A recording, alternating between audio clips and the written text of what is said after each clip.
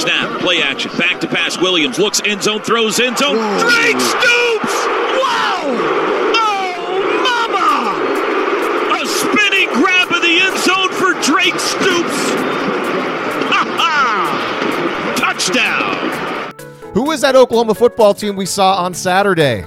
And what has Lincoln Riley done with the Sooners we saw back in Week 8? Hey there, this is West of Everest. I am Lee Benson. Oklahoma puts together its best performance of the season 1 week after playing the worst football I've ever seen an Oklahoma team play in a win.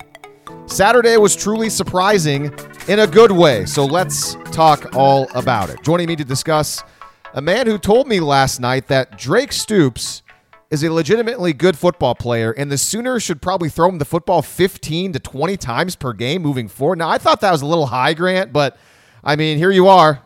Grant Benson, what do you say about that? You're back on it, huh? Back on it. Yeah. And you're actually wrong. What I texted you was Drake Stoops is an exceptional football player, is what I said, I'm pretty sure. Or excellent. I think I said excellent. And he is. He's very good. He is one of the best players on the team. But I did that little other part that you added, that did not happen. You didn't say that he should be targeted 20 times a game? I could have swore you said 20. Maybe you said 25? 25 times per game?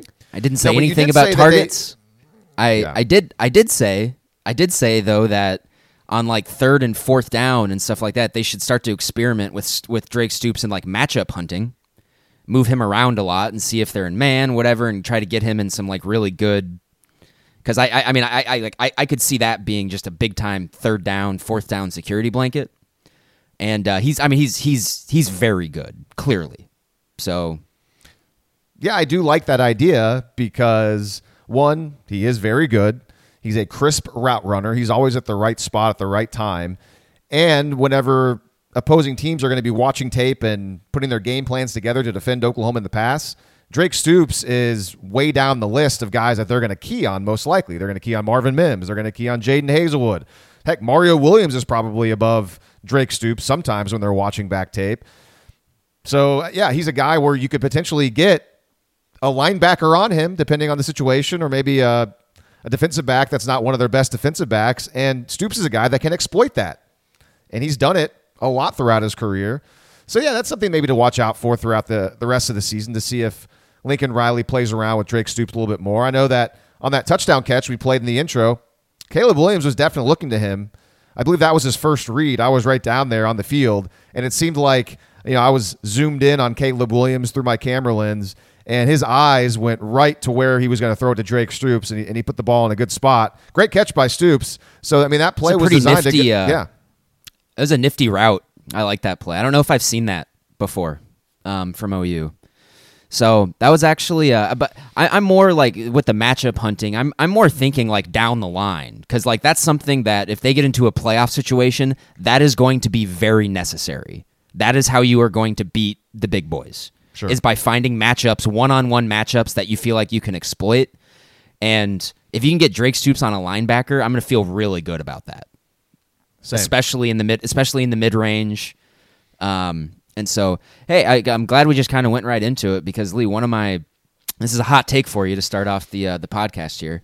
One of my takeaways from the game yesterday was that OU's core of receivers is excellent. They have, I think it's pretty clear they have, from what I've seen, they have the deepest receiving core in the country. They're very good at that position. Mike Woods didn't even play on Saturday. So, I mean, when you have Marvin Mims going for over 102 tutties, you have Mario Williams kind of with his first big breakout game where he looked great, he looked crisp, he looked healthy. We know about Drake Stoops, Braden Willis getting more run as well, and then you enter, Mike Woods coming back, Theo Weiss might come back sometime soon as well. We saw Brian Darby make a great catch in the end zone. We've seen Jaleel Farouk play a lot more the last couple weeks and has looked fine. Trevon West has looked like a guy out there who can make plays as well. I watched that Ohio State-Penn State game last night, and kind of the conventional wisdom is that Ohio State has the best core of receivers in the country. And Garrett Wilson and Chris Olave are great. They're really good. OU's got down the line on their depth charts got better guys than Ohio State does, which isn't surprising if you just look at the recruiting that they've done at that position and who they've gotten. And so that's just something that's exciting, like going into the stretch run is where, like, I mean, the receivers, right? We were just like, God, what's going on with the receivers in the first half of the season?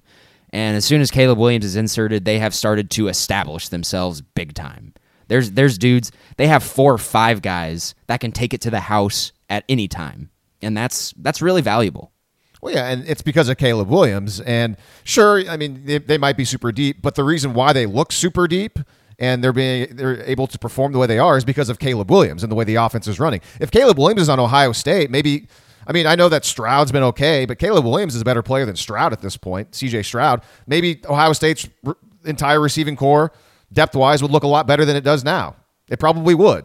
And so that, like, I mean, Oklahoma could have that, but I don't watch enough college football to where I've seen every single team. So I'm not going to go on the line and say they got the deepest, best receiving core. I just think it's a testament to Caleb Williams' play. We know that going into the season, or we knew going into the season, that Oklahoma had a lot of talent there. And yes, it's certainly up towards the top of college football, no doubt about it. But it wasn't happening for the first 6 games of the season, 7 games. And now all of a sudden it is. Why is that? Because you have Caleb Williams, who is unlocking everything. And that was a game yesterday, speaking of the receivers, where Caleb Williams was throwing a lot. He threw 30 passes. He was 23 of 30, 402 yards, threw 6 touchdowns when Oklahoma didn't run the ball well, didn't really try to run the ball well because I guess what Texas Tech was trying to do to them up front. And I'll be up front, I have not gone back and rewatched the game offensively, and I haven't really watched much defensively. I watched a little bit because I wanted to see Key Lawrence at least early on in the game, but I'll have a lot more thoughts later on once I get back through a full rewatch. But just off the top of my head and what I remember from the game through my camera lens, that Caleb Williams was asked to throw the football a lot, and outside of the first drive, it was fine. And Oklahoma scored on every single drive after the first drive up until the end of the game when they just ran out the clock. And you can throw Spencer Rattler in there. He obviously threw a touchdown pass later in the game as well. But after that first drive, Caleb Williams was fantastic. And speaking of matchup hunting and down the line and a possible playoff situation, I know you've said this before on this podcast in the past that if Oklahoma does get to that situation again and does play in a playoff, how do you win those playoff games historically? You got to be able to throw the football everywhere because running the ball is not going to be a thing. You're not going to be able to run the ball very well. If they want to win a playoff game, the game plan is going to have to be basically what it was against Texas Tech. You're going to have to throw it 66% of the time. I like that's, and it may be tough to do that, but if they want to beat a team like Georgia, they're going to have to go 4 and 5 wide pretty much the entire game and spread them out, matchup hunt, and win one-on-one battles in the passing game. I loved yesterday's game plan. I love chucking the pigskin. And the fact that they were still able to do it while Texas Tech clearly was focusing on shutting down the run game. They did a really good job of doing that. But OU was still able to chuck it down the field with a lot of success. And hey, Texas Tech has had issues at times this season, with that, mostly against Texas in that one game where they just got shredded through the air. But like we said in the preview podcast, there have been times this year where Texas Tech's defense has been legitimately good. And OU basically averaged 10 yards per play against them on Saturday, and they did it pretty much all exclusively through the air. When a lot of the times, like, it got to a certain point where Texas Tech knew OU was going to throw it. That was clearly their game plan, and they were still able to do it, which is that's really encouraging. And I think like one of the big things about the game yesterday is that, geez, man, we can just totally forget about the Kansas game now. At least we can totally move on from that. I think we all sort of hoped that was probably a fluke, and that it probably was. I'm glad we don't really have to think or talk about that game ever again because it was terrible. See, that's sure you're right, but the problem with that is I will never forget that Kansas game in the term, the sense of this season, especially if Oklahoma ends up playing poorly and the defense starts to regress again and they play bad because.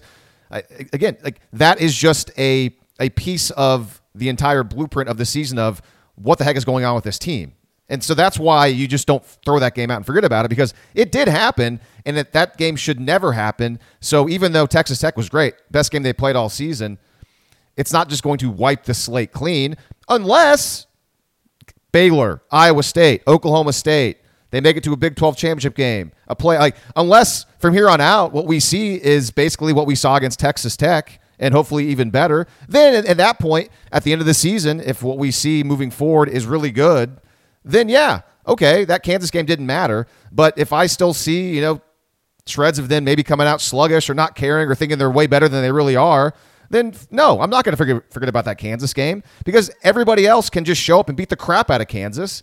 Oklahoma didn't. That's a bad thing. I know people want to just move on from it, and it's a joke now. I'm sorry. It's yeah, we're going to move on from it. There's literally no reason to talk about it. There's no reason to dwell on it at all. It bothers me. It bothers me because it should never happen, and it did. And I'm happy they came out. And I said in the beginning of the podcast, that was a pleasant surprise. I did not see that coming. The defense played a lot better, looked a lot more like it did the first 4 games of the season, and I give Oklahoma credit for that. And the offense was really good. Great game. Great job. And I guess the main thing is, or one of the main things is, why did they play so well yesterday on Saturday? Was it a big part of it? Yeah, they got Jalen Redmond back healthy. Didn't play a whole lot, at least from what I watched. Didn't play a whole bunch. Graham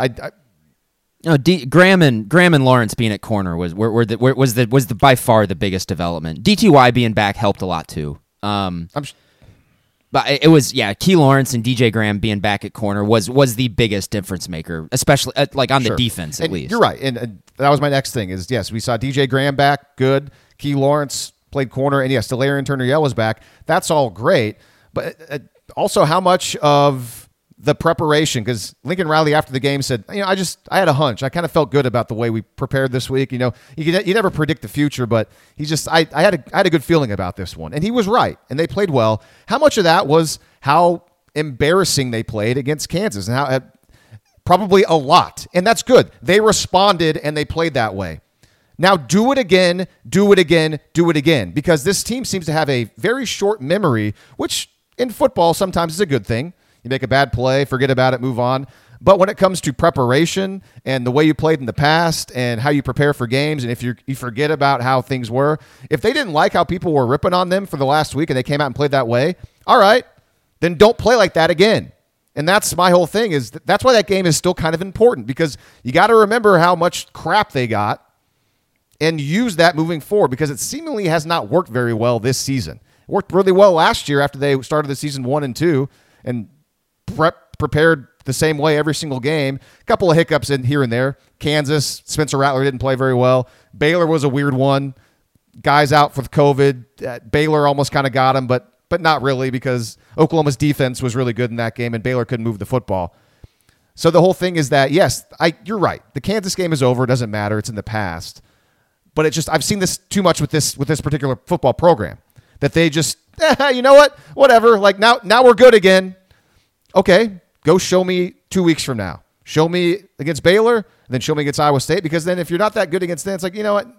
You're kind of front running, and I don't like front running type teams. That's my rant. That's my rant of the day. Lee's rant of the day. There's a lot of irony in that they've won 17 straight games. That's got to be the longest winning streak in the program for. I got to think since they won the national championship in 2000, from that season then into 2001. I got to think it has to be. I can look that up in the game notes. It's compared. I want to say I looked this up, and historically, it's actually not even that. Like, they've had much longer winning streaks, but I can look that up. So, anyways, that was my rant. It was surprising, great. Let's talk defense. I'll let you go. So, you mentioned Key Lawrence, you mentioned DJ Graham being back there. From your perspective, why was it such a big difference? What did they do? Because I have some thoughts on Key Lawrence as well, at least for the first quarter. And so, because I did want to go back and watch him play, because I listened to the radio broadcast as I watched the game and shot the game, because I got my headphones in, and those guys were praising Key Lawrence quite a bit. So it sounded like he played pretty well, but I can't always watch it fully until I see the copy back. So it sounded like he played well. You said he played pretty well. Why did Key Lawrence play so well? Like, what did he do that was different than what we've seen so far? So, and this isn't to say he was perfect by any means at all, because he did get beat a few times, but that's kind of where him being a difference maker actually popped up. And so you can actually just go back to the very first snap of the game for Texas Tech, where they run just Key is up in press coverage. He gets beat off the line. Colombi throws a perfect pass, and actually when that pass, like when he completed that, I was just like, oh, it's going to be one of those games, isn't it, where it's just drops it into the bucket. But Key gets beat. But then he's actually able to close on the ball. He's able to recover. He finds the ball, and as soon as the ball is caught, he's able to come in and punch it out. And that's what his intention was. That was not a fluke. And so it was a really nice play on the ball.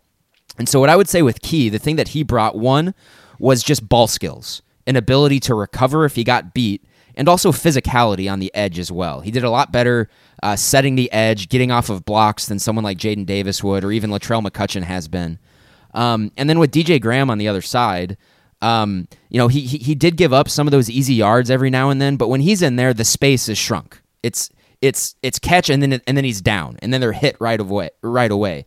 With Jaden Davis and Billy Bowman back there, a lot of the time it's been bail, catch in front of you, and then get kind of dragged for 4 or 5 yards. And I know there was one instance where that happened with DJ Graham, but that wasn't an issue past that one play. So it was just a little tighter. It was more tight. The yards were not. Some of the easy yards were still there. They still got some stuff over the middle that I feel like OU desperately needs to clean up, that they can clean up. But no, they just shrunk the space. They were just a much more physical presence out there with Graham and Key, who are both pretty, like, look at Graham. Graham's pretty physical. He's a pretty big dude. And we all know Key is as well. So, no, I thought those two guys were clearly the biggest difference makers on the defense. And I don't even think Graham actually played, like, exceptionally well or anything. He provided such an upgrade over what had previously been there. So, yeah. I don't know. It is like it's hard to put your finger on exactly what it was with the defense, other than those two guys. DTY being back helped as well. There was a couple of tackles he made that were nice, that you weren't seeing from guys previous. And I thought situationally they were just a lot tighter and a lot better in that game, where they understood the situations a lot better. Like, they were excellent on third down in that game, which has not been the case at all. And they were excellent in third and medium and third and short, which was nice to see as well. So, I don't know. It's one game, and you just hope now that they can kind of build on the next game, because obviously Baylor is gonna present some totally different challenges. And we'll talk about that in a week or two, but Okay, yeah. I don't know. It's definitely better than them playing like crap. Of course, like it's something to build on at least. Yeah, no, that's a good breakdown from what I've seen. Again, I've watched the first quarter and a little bit of the second quarter, mainly the defensive series, and through that time, I think it's about 3 or 4 Texas Tech series on offense. Key Lawrence, I'm already seeing him make a big impact. And you mentioned the first play of the game. I'll just add on to what you said, because what you said, I saw all that exact same stuff, and this was a perfect example of, I think it was either last week or one of the podcasts recently when I talked about, hey, this Alex Grinch speed D scheme, I think it just might need really good players to play out the way that he wants it to play out. And when the players aren't that great, you're going to see what you saw against Kansas, because in this particular spot, you got Key Lawrence coming out there, hadn't played corner all season long. He's being asked to play press man coverage at the line of scrimmage, and there's basically no safety help. There's virtually no safety help, because Pat Fields is that split safety on that hash to the boundary. And with the receiver running a deep go, Pat Fields is irrelevant on that play. He can't get over top to help out that. So Key Lawrence is by himself, one-on-one, with no safety help on an island. And it takes good players to make that work if you're going to be put in that position all the time throughout games. I mean, that's a scary thing to think of. You're a corner playing press man coverage with nobody behind you. A guy beats you, it's a touchdown. I mean, and Oklahoma asked their corners to do that a lot. And so on that play, right off the bat, Texas Tech, Sonny Cumbie, Henry Colombi, they identified that matchup, and they made the right call. They made the right play. They said, hey, this guy has not played corner all year. We don't recognize him out there. Let's pick on him. He's got tight cut. We'll just ask our guy to beat him deep. And you said it. Colombi threw a perfect ball. And and I guess you already said this stuff, so I'll just kind of add on to it, is that, yes, he was beat at the line. That's not great. But the fact that he was able to have enough awareness, situational awareness, to know that he could still make a play on the football once the ball came down into the hands of the wide receiver, and he was watching the receiver's eyes and waiting for the ball to get there. And once the ball hit the guy's hands, that's when Key punched it out. That just shows smart situational football, that even though he was not in the best spot, he didn't give up on the play, and he put himself in a as good of a position as he could have to make a play at the end, and he did. Heck, in a different reality, the guy still catches the ball because he has strong hands and Key. Okay, but he didn't. Key made the play. And there's another example of that later, early on in the second quarter, where he was beat off the line and he was able to kind of recover and get a little bit of a piece of it because he was watching the receiver's eyes and making a play on the ball. I think it was earlier in the first quarter because he got nicked up. He came out and it was like, oh no, is he hurt? Thankfully, he came back into the game. The next series, actually, when he was out, is when Texas Tech scored their first touchdown over Jaden Davis and over Delarian Turner-Yell. The next series for Tech, Key comes back out there, and they go after him again because they knew that he was banged up.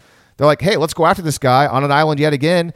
And it's got Ezekanma out there, and he played it perfectly. He didn't get beat off the line this time. He recognized the go route. He switched his hips. He ran with it and essentially ran the route for Ezekanma.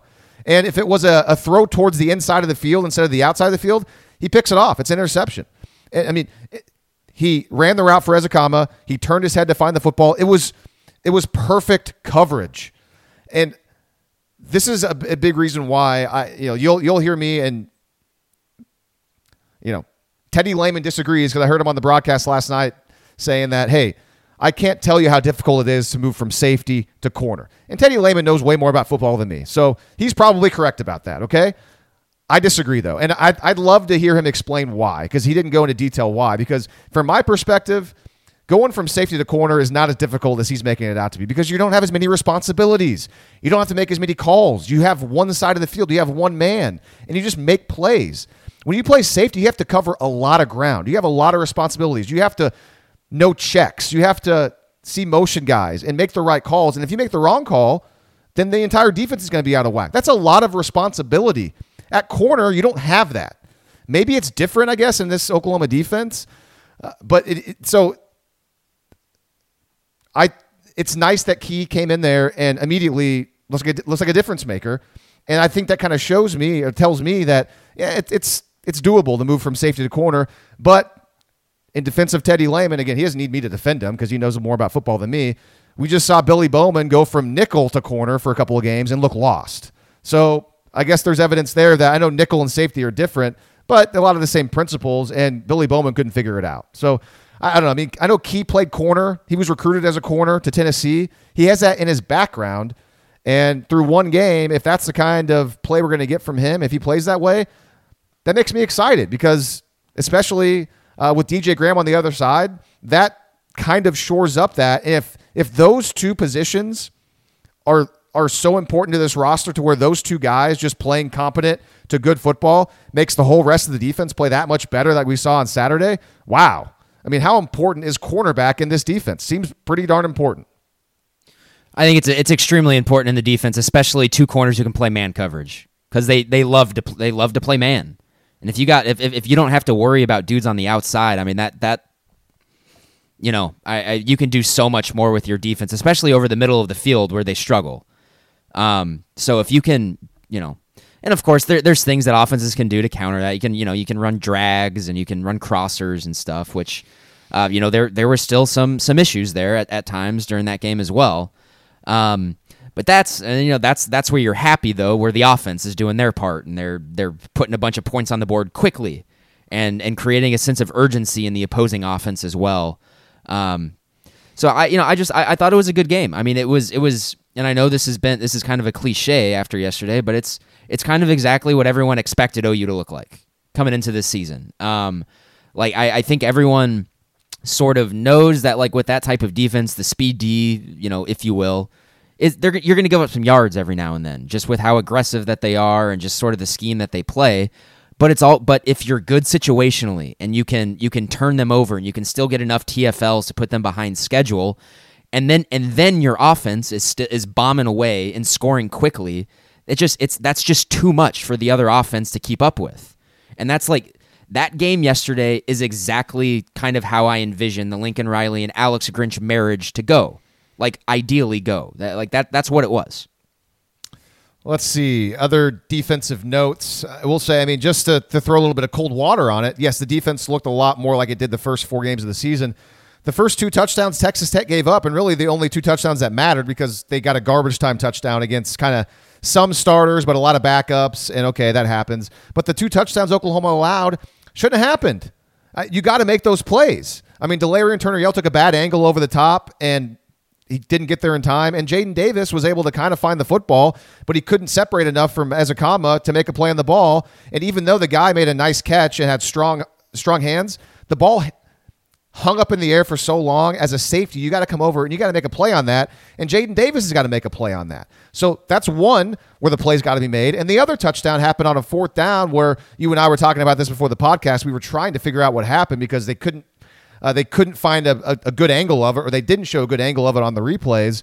It looked like it was a man coverage across the board, and either DJ Graham or Pat Fields did something that messed something up, and a scramble drill, just throw up to the end zone, ended up being a touchdown to a really tall receiver. That shouldn't have happened. Oklahoma should have had guys there for that. So even the 2 times that Texas Tech scored, they were preventable. There's a reality in which Oklahoma gives up only maybe a garbage time touchdown that game, and that's it.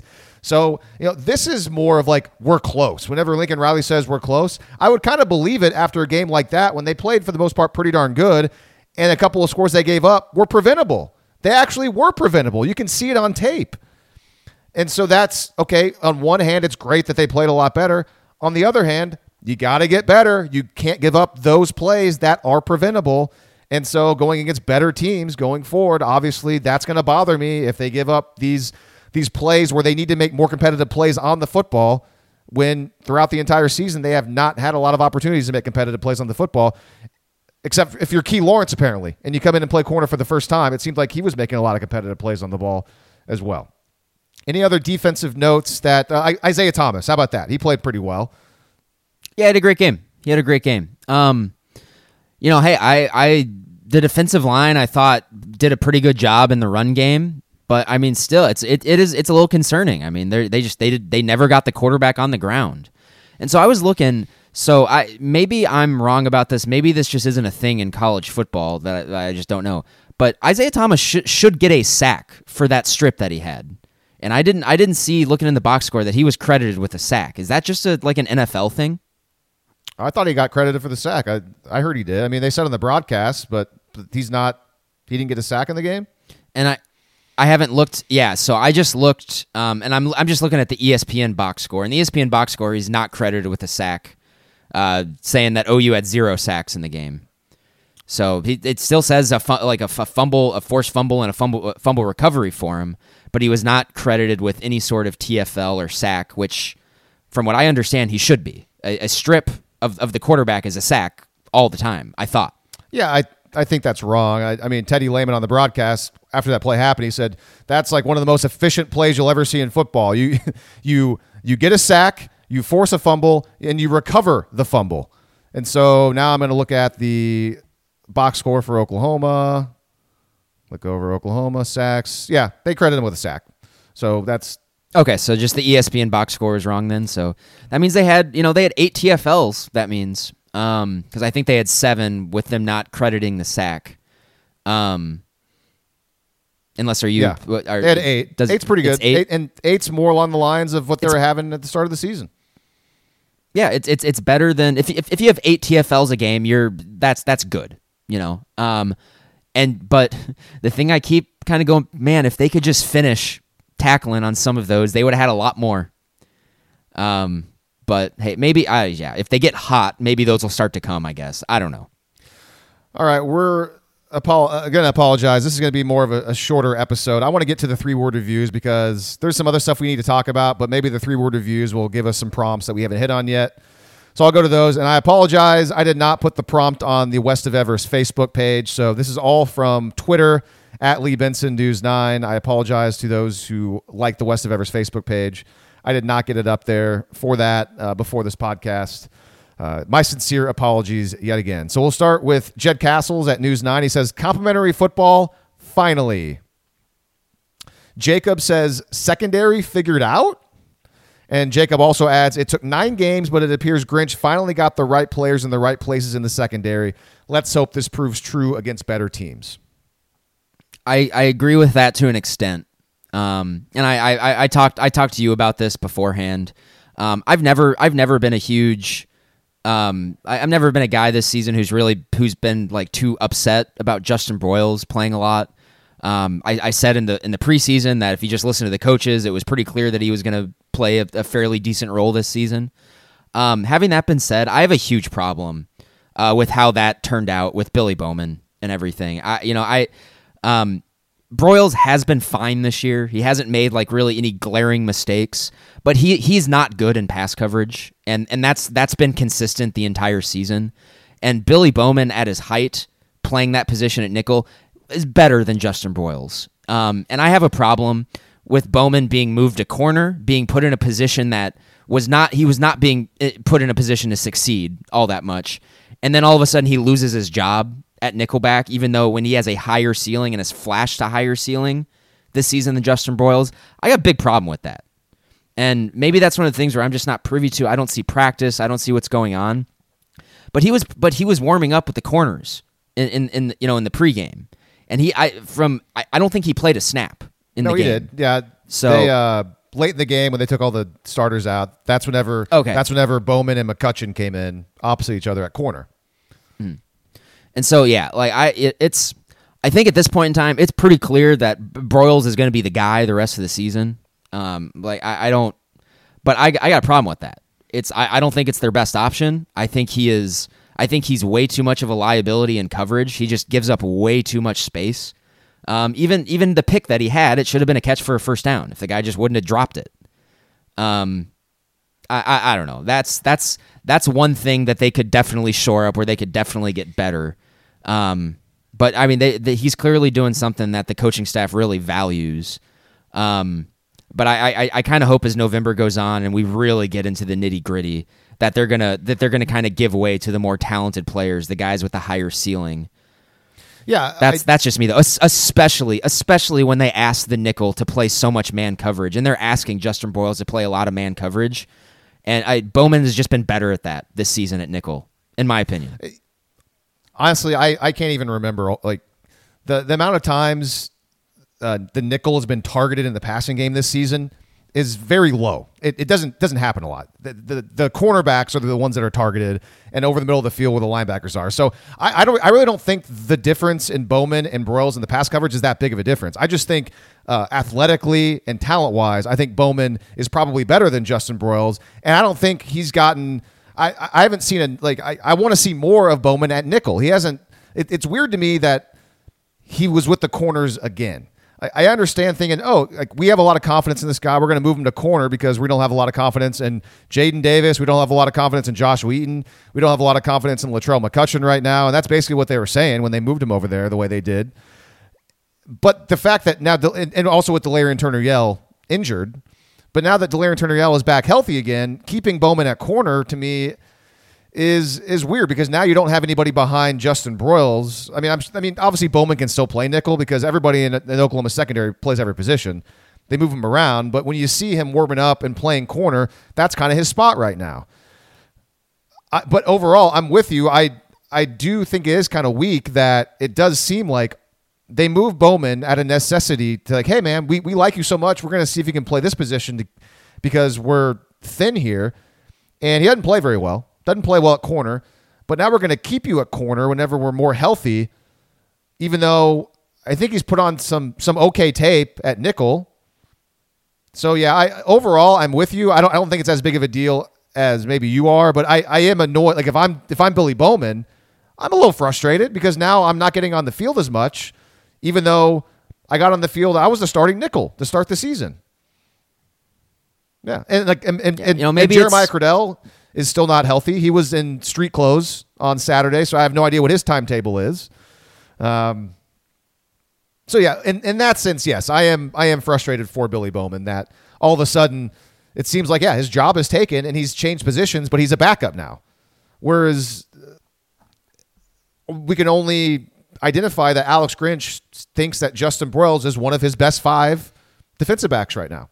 Because he always talks about playing your best 5, and Justin Broiles is one of the best 5 now. And he certainly has improved. Good on him. But he's a guy. I mean, he's sleight of frame. He's easy to block. He doesn't really get off blocks very well. He's light. He's not very fast. He's kind of just a guy that you hope he doesn't make any mistakes. And for the most part, he's fine. But I think back to that Kansas game, that last touchdown Kansas gave up. I have no idea what he was doing on that play. He was just running into a random space. Everybody was confused. I hate to pick on him for one play because everybody was bad that game, with the exception of, I guess, Key Lawrence. And really, Jaden Davis was fine because nobody went to him. Jaden Davis was just hanging out by himself the entire time. But, you can't say that he's been great. He blitzed. I saw him blitz and miss Columbia and not get Columbia to the ground. He caps your ceiling. He caps your ceiling is what at that position at least. And I don't know. We'll see. We'll see as November goes on. Hey, they got a bye week coming up. I mean, clearly they're not. Maybe during the bye week they make switches. Clearly they're not afraid to make changes. So so maybe it does change eventually. It's odd to me. I don't, and like I said, I'm not privy to practice and what's going on. It's but like if Billy Bowman is fully healthy, I don't. Let's get him out there. You put him there for a reason. And I don't think he did anything to warrant losing that job at all. I agree. More 3-word reviews. We'll go to Robert on Twitter. Deep ball rattler. Robert says, one of the only deep attempts he's tried for all season. I don't know about that. I mean, yes, he has. I'd say it's one of the only deep attempts he's tried recently. Because I think early on in the year, he was taking deep shots, and there were bad decisions, and they were like against Tulane. They were intercepted. And he was gun shy. He was making mistakes. So I think you said, Grant, this is probably before the Kansas game, because we all assumed Rattler would play, that, when he gets into the game, he'll be bombing away, right? And sure enough, Rattler didn't play against Kansas, which was, whatever, it's Kansas. You guys know how I feel about that. He gets into the game against Texas Tech, 7 minutes to go in the fourth quarter, and he comes out, and he seem to you kind of had a little more pep in his step. He looked like he was into it, which is good. Good. He took it seriously. He wanted to come out, and he wanted to play well, and he did. He looked great. And credit to Brian Darby on that touchdown catch. Great catch by Brian Darby. But you called it. You said, when Rattler gets out there for the next time, you'd better believe he's going to bomb away. And he did, because that's what his big criticism was, is that he's dinking and dunking. He's a game manager. He bombs away, gets a touchdown pass. And I got to tell you, Grant, that whole sequence, I was up top, very highest level filming. It was really cool. And I hate being generic guy that's like, what a cool moment, because like everybody says that. In this situation, though, I couldn't think of anything else to say, because it's true. Like, I actually found myself, as I was filming it, I kind of started smiling and like feeling all warm and fuzzy and good inside for some reason, which it clearly meant that it affected me. And I felt really good for Spencer Rattler and Oklahoma football, because, man, his teammates were all over him. It was almost like he was like a third string, 4th-string walk-on guy that threw a touchdown pass at everyone. But obviously it's not that. He's a super talented player, and he's gone through a lot of weird stuff this season. And everybody loved that, and he was into it. He was super excited. So you know what? That kind of showed me that I think Spencer Rattler is engaged. I think he, at least for one game, and who knows, but based on the evidence we saw on Saturday, he's engaged, he's in it, and he looks like a guy that if they need him, they'll go to him with no problem at all. And that made me feel good. And I felt good for the kid. So happy to see that. Yeah, that was the loudest it was in the stadium the entire game. And which is impressive, because probably 30% of the crowd had already filtered out, maybe even more than that. So that was good to see. And so I'll actually kind of push back with you. Like, that was, yes, he has attempted deep passes this season that haven't gone well at all. He hasn't attempted any deep passes like that this year, where he actually like let it go, where like he stepped into it and like actually ripped it. That's the first time he's done that all season. All his other deep passes were touch passes, were off his back foot, or that was the first time where he actually saw a guy, he was decisive, and he just let it rip. That's the first time that's happened all year. You know what? You may be right. You may be right about that. And that's what I said. I was like, when I kept watching over the video board, and I was like, that was 2020 Spencer Rattler. And we even saw it, like, one of the most underrated parts of his first 5.5 games this season was that he had noticeably lost zip on his balls. He was not throwing at the same velocity this season. And it just looked weird. It looked like he was aiming it. It looked like he was throwing a dart a lot of the times. That looked like Spencer Rattler. Like he was like he showed off his arm strength. And so yeah, it's good to see, and you hope the reason for all of that is because he's engaged, and you hope it's because it's sunk in that's his best option moving forward, is to look engaged, hopefully get in when he can, look impressive when he can, and then at the beginning of January he can get the hell out of here and go somewhere else and start over and build off of a good base with all of the adversity and the things that he's learned in the background and stuff that he can use moving forward. And so hopefully that was the message that's gotten through to him, because that's clearly his best way forward. Yeah, so great job, Robert. Good 3-word review. Deep ball Rattler. Yeah, you know what? I think you're correct. That he let that one rip, and that looked like old Spencer Rattler. And just seeing all the guys, like the hand, like the high five or the low five he got from Lincoln Riley was clearly jacked up for it. Even a little bit of a brief little embrace with Caleb Williams. Caleb Williams came over and said, "Hey man, nice job." It was quick. It wasn't like two guys, the Bash brothers from D2 Mighty Ducks, getting super excited. How about that for a reference? Hopefully people understand what I'm saying there. But I mean, at least it was a, hey, good job, man. Because very rarely, I don't know if I've ever seen them during this span when Caleb Williams has been the starter talk or do anything on the sidelines. So yeah, I think there's definitely some circumstantial evidence that their relationship is a little icy for sure. But hey, he was there, and it wasn't just everybody was in on it, and it was great. It was cool. I enjoyed that. More 3-word reviews. Lamont says, committee got to recognize. Lamont starting to feel it. He's starting to feel it. So the playoff rankings come out for the first time this week. How about that? So Oklahoma's on a bye, but we get the playoff rankings. I'm going to try to take a totally different tact to this time around, because I feel like this is how everyone should react to the playoff rankings right now. I'm going to try my absolute best not to give a crap whatsoever about what the committee says, because what's going to happen is if I think we all assume that Georgia's schedule the next 4 games is pretty light, so they're going to be 12-0 going to the SEC championship game. I think everyone realizes if OU just takes care of business and wins 4 consecutive games, that's including the Big 12 title game, they're going to be the number 2 seed in the playoff. That's what needs to happen. That's all that people should focus on. Everything else is just noise. And I'm kind of talking to myself here, because of course I kind of have a history of getting a little worked up with some of the logic in these playoff rankings. Bottom line, OU wins 4 straight games in November and early December. They're going to be the number 2 seed in the playoff, and they're going to be playing in the Cotton Bowl in Dallas. Bottom line. Yeah, I agree with that. And I don't know. I mean, what do I always say? That the only playoff rankings that matter are the last ones. So it just really doesn't. Yeah, it's fun to debate. It's only here to debate and for us to talk about. That's all they're designed for. Every once in a while, if you're in a certain situation where maybe you do have a loss, they might provide you a blueprint of what you have to do or how you have to play. But to your point, in this particular situation, as long as Oklahoma is undefeated, they have everything in front of them, and they hold their own destiny in their hands. So that's why there's no reason to give a care at all about what these rankings say. And in fact, it'd be for the best if Oklahoma was low, because then this team can feel like they need like a chip on their shoulder, because we don't want this team to be a front runner and think they're super good again and then come out and think they're going to just show up and beat Baylor, show up and beat Iowa State. And you know what? Yeah, I want to get out ahead of it, because I think there's a really good chance that they're probably number 4 or 5 when the rankings come out. I think Michigan State is almost certainly going to be number 2.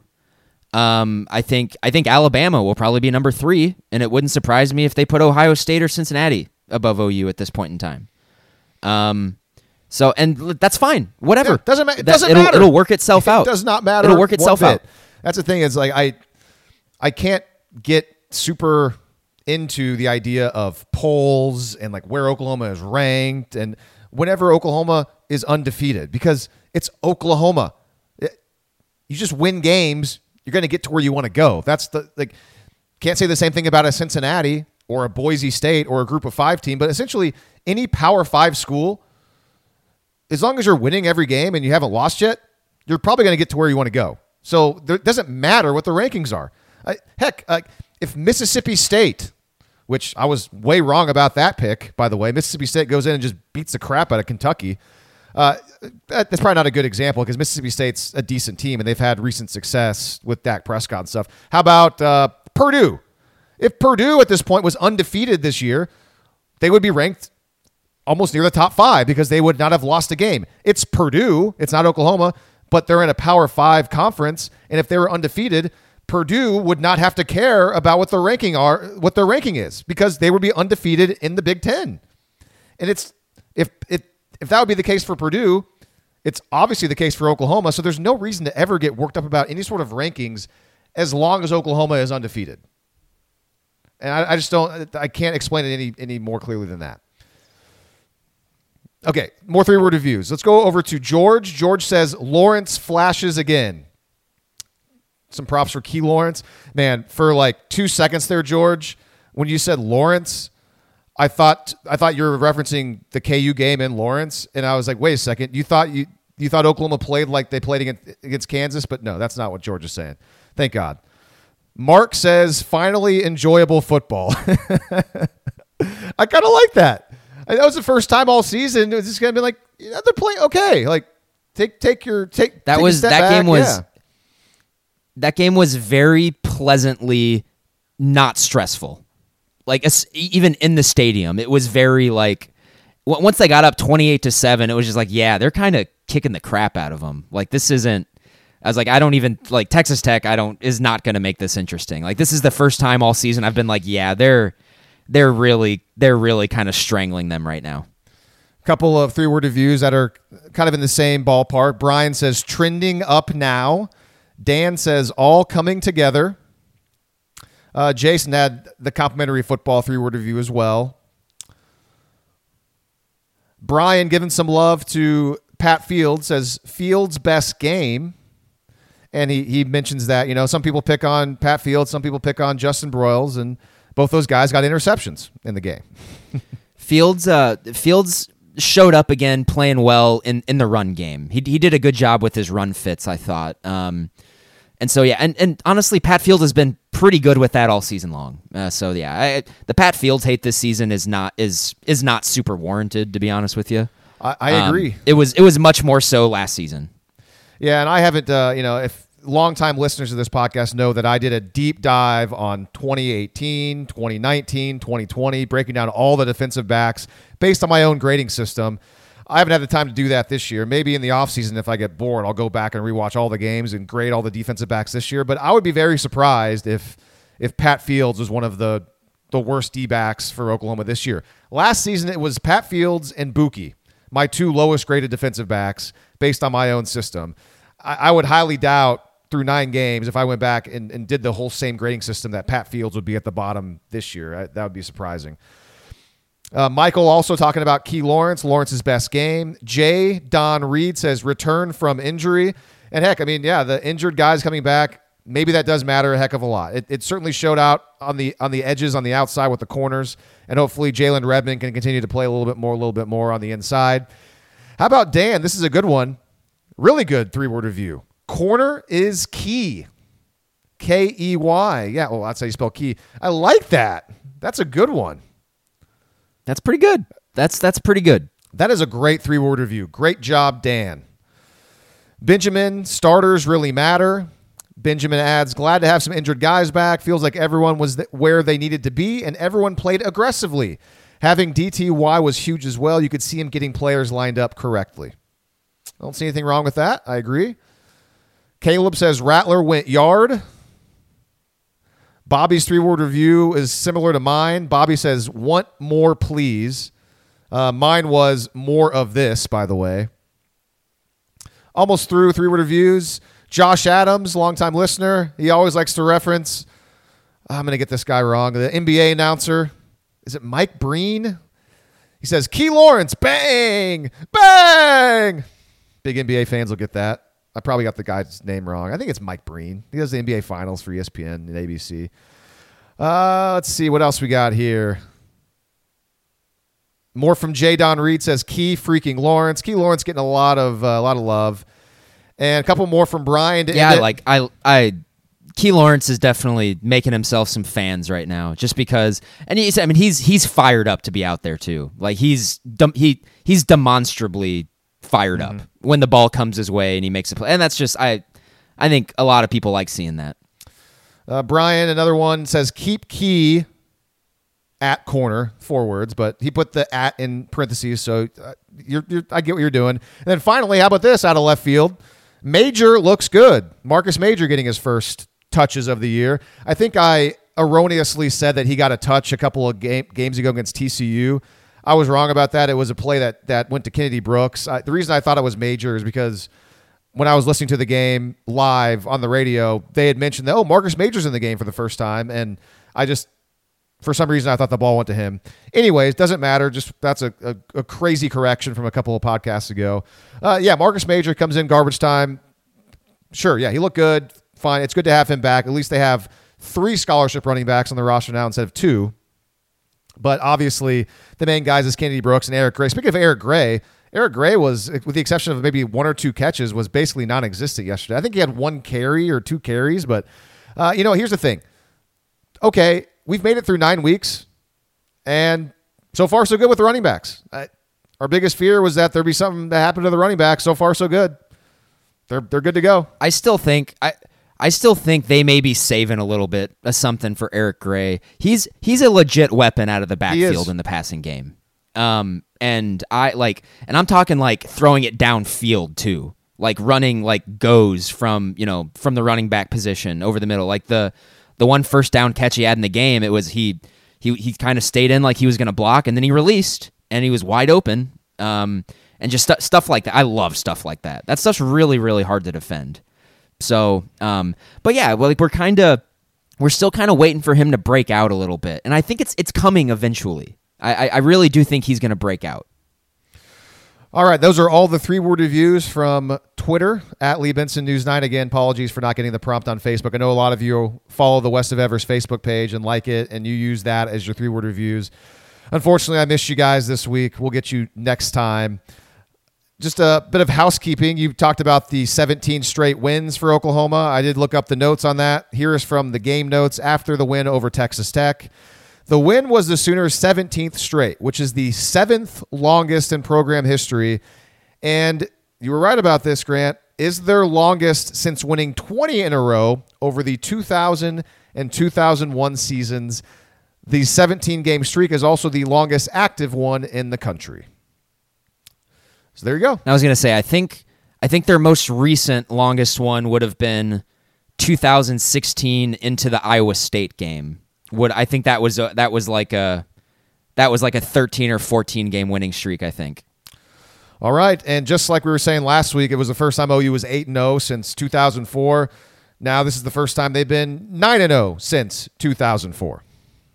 Hey, that's one thing I definitely wanted to bring up. I mean, that's a 9-0 going into November. They made it out of September and October without losing, and that's something like, as OU fans, it kind of feels like that's pretty normal, but it's not, man. That hasn't happened since Jason White and Adrian Peterson were in the same backfield, and that's kind of cool if you think about it. I mean, in August, our preseason preview podcast, we went over the schedule, and I told you that I don't really see a trap game, and it's because the schedule it laid out so well, and it was a soft schedule.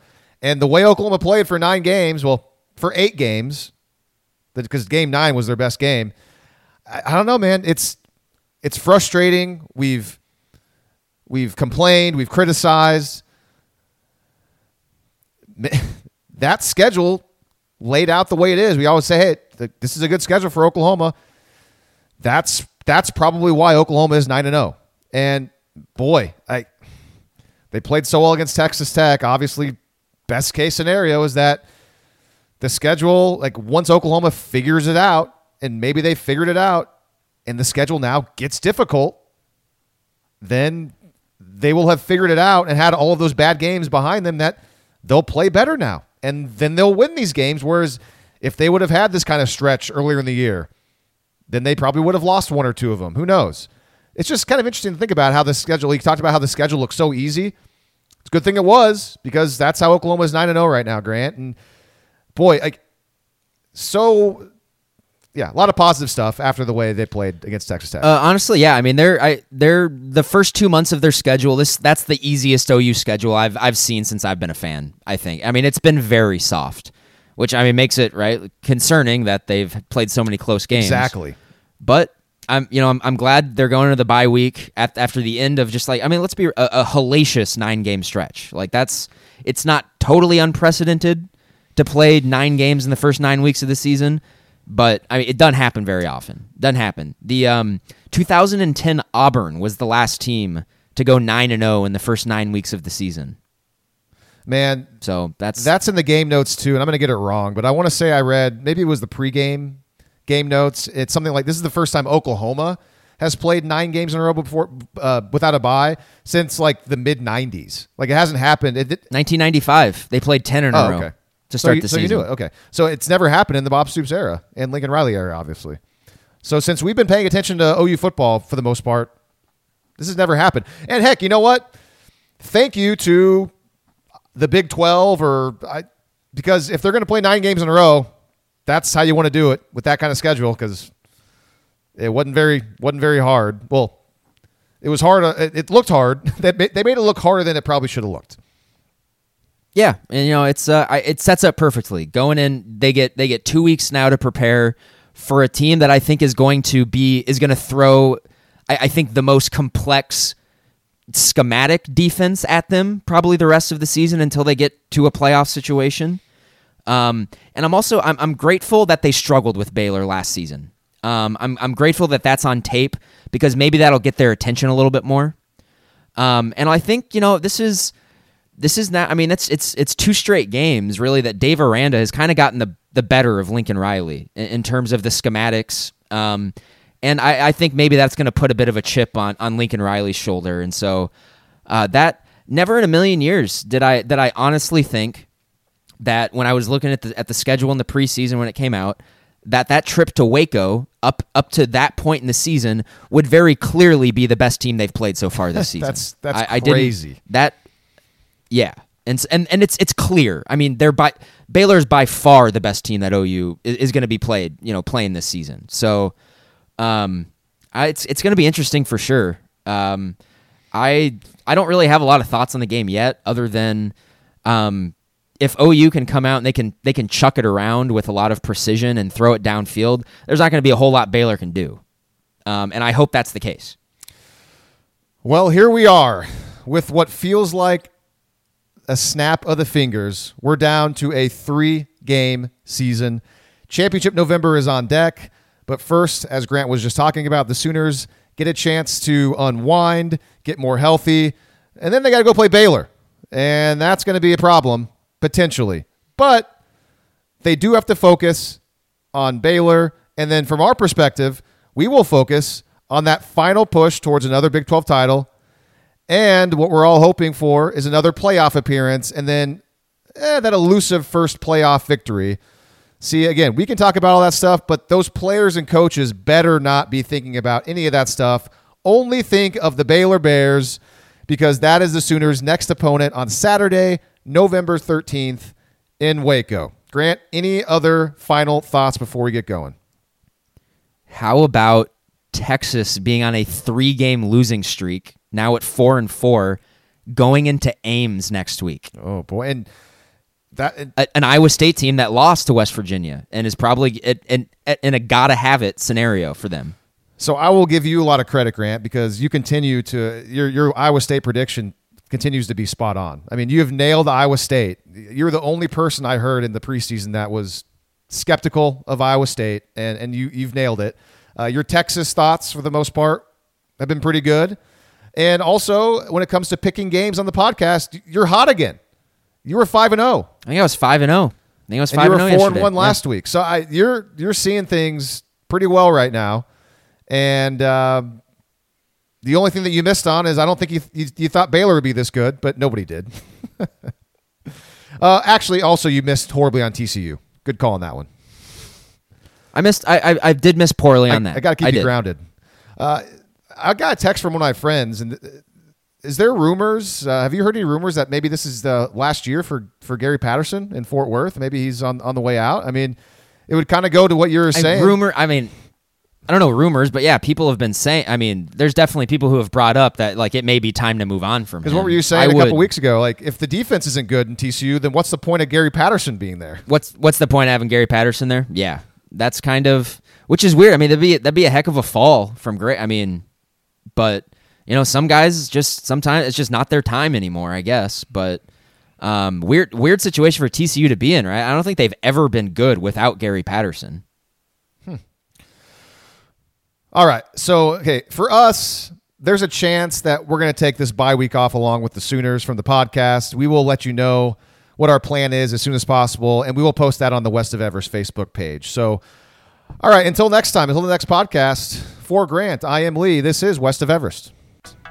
If you enjoyed this episode, make sure you subscribe to the show. And if you want to help us spread the word, please leave us a 5-star review. And also, tell all of your friends who are OU fans about West of Everest. You can listen to this podcast on iTunes, Spotify, Stitcher, and SoundCloud.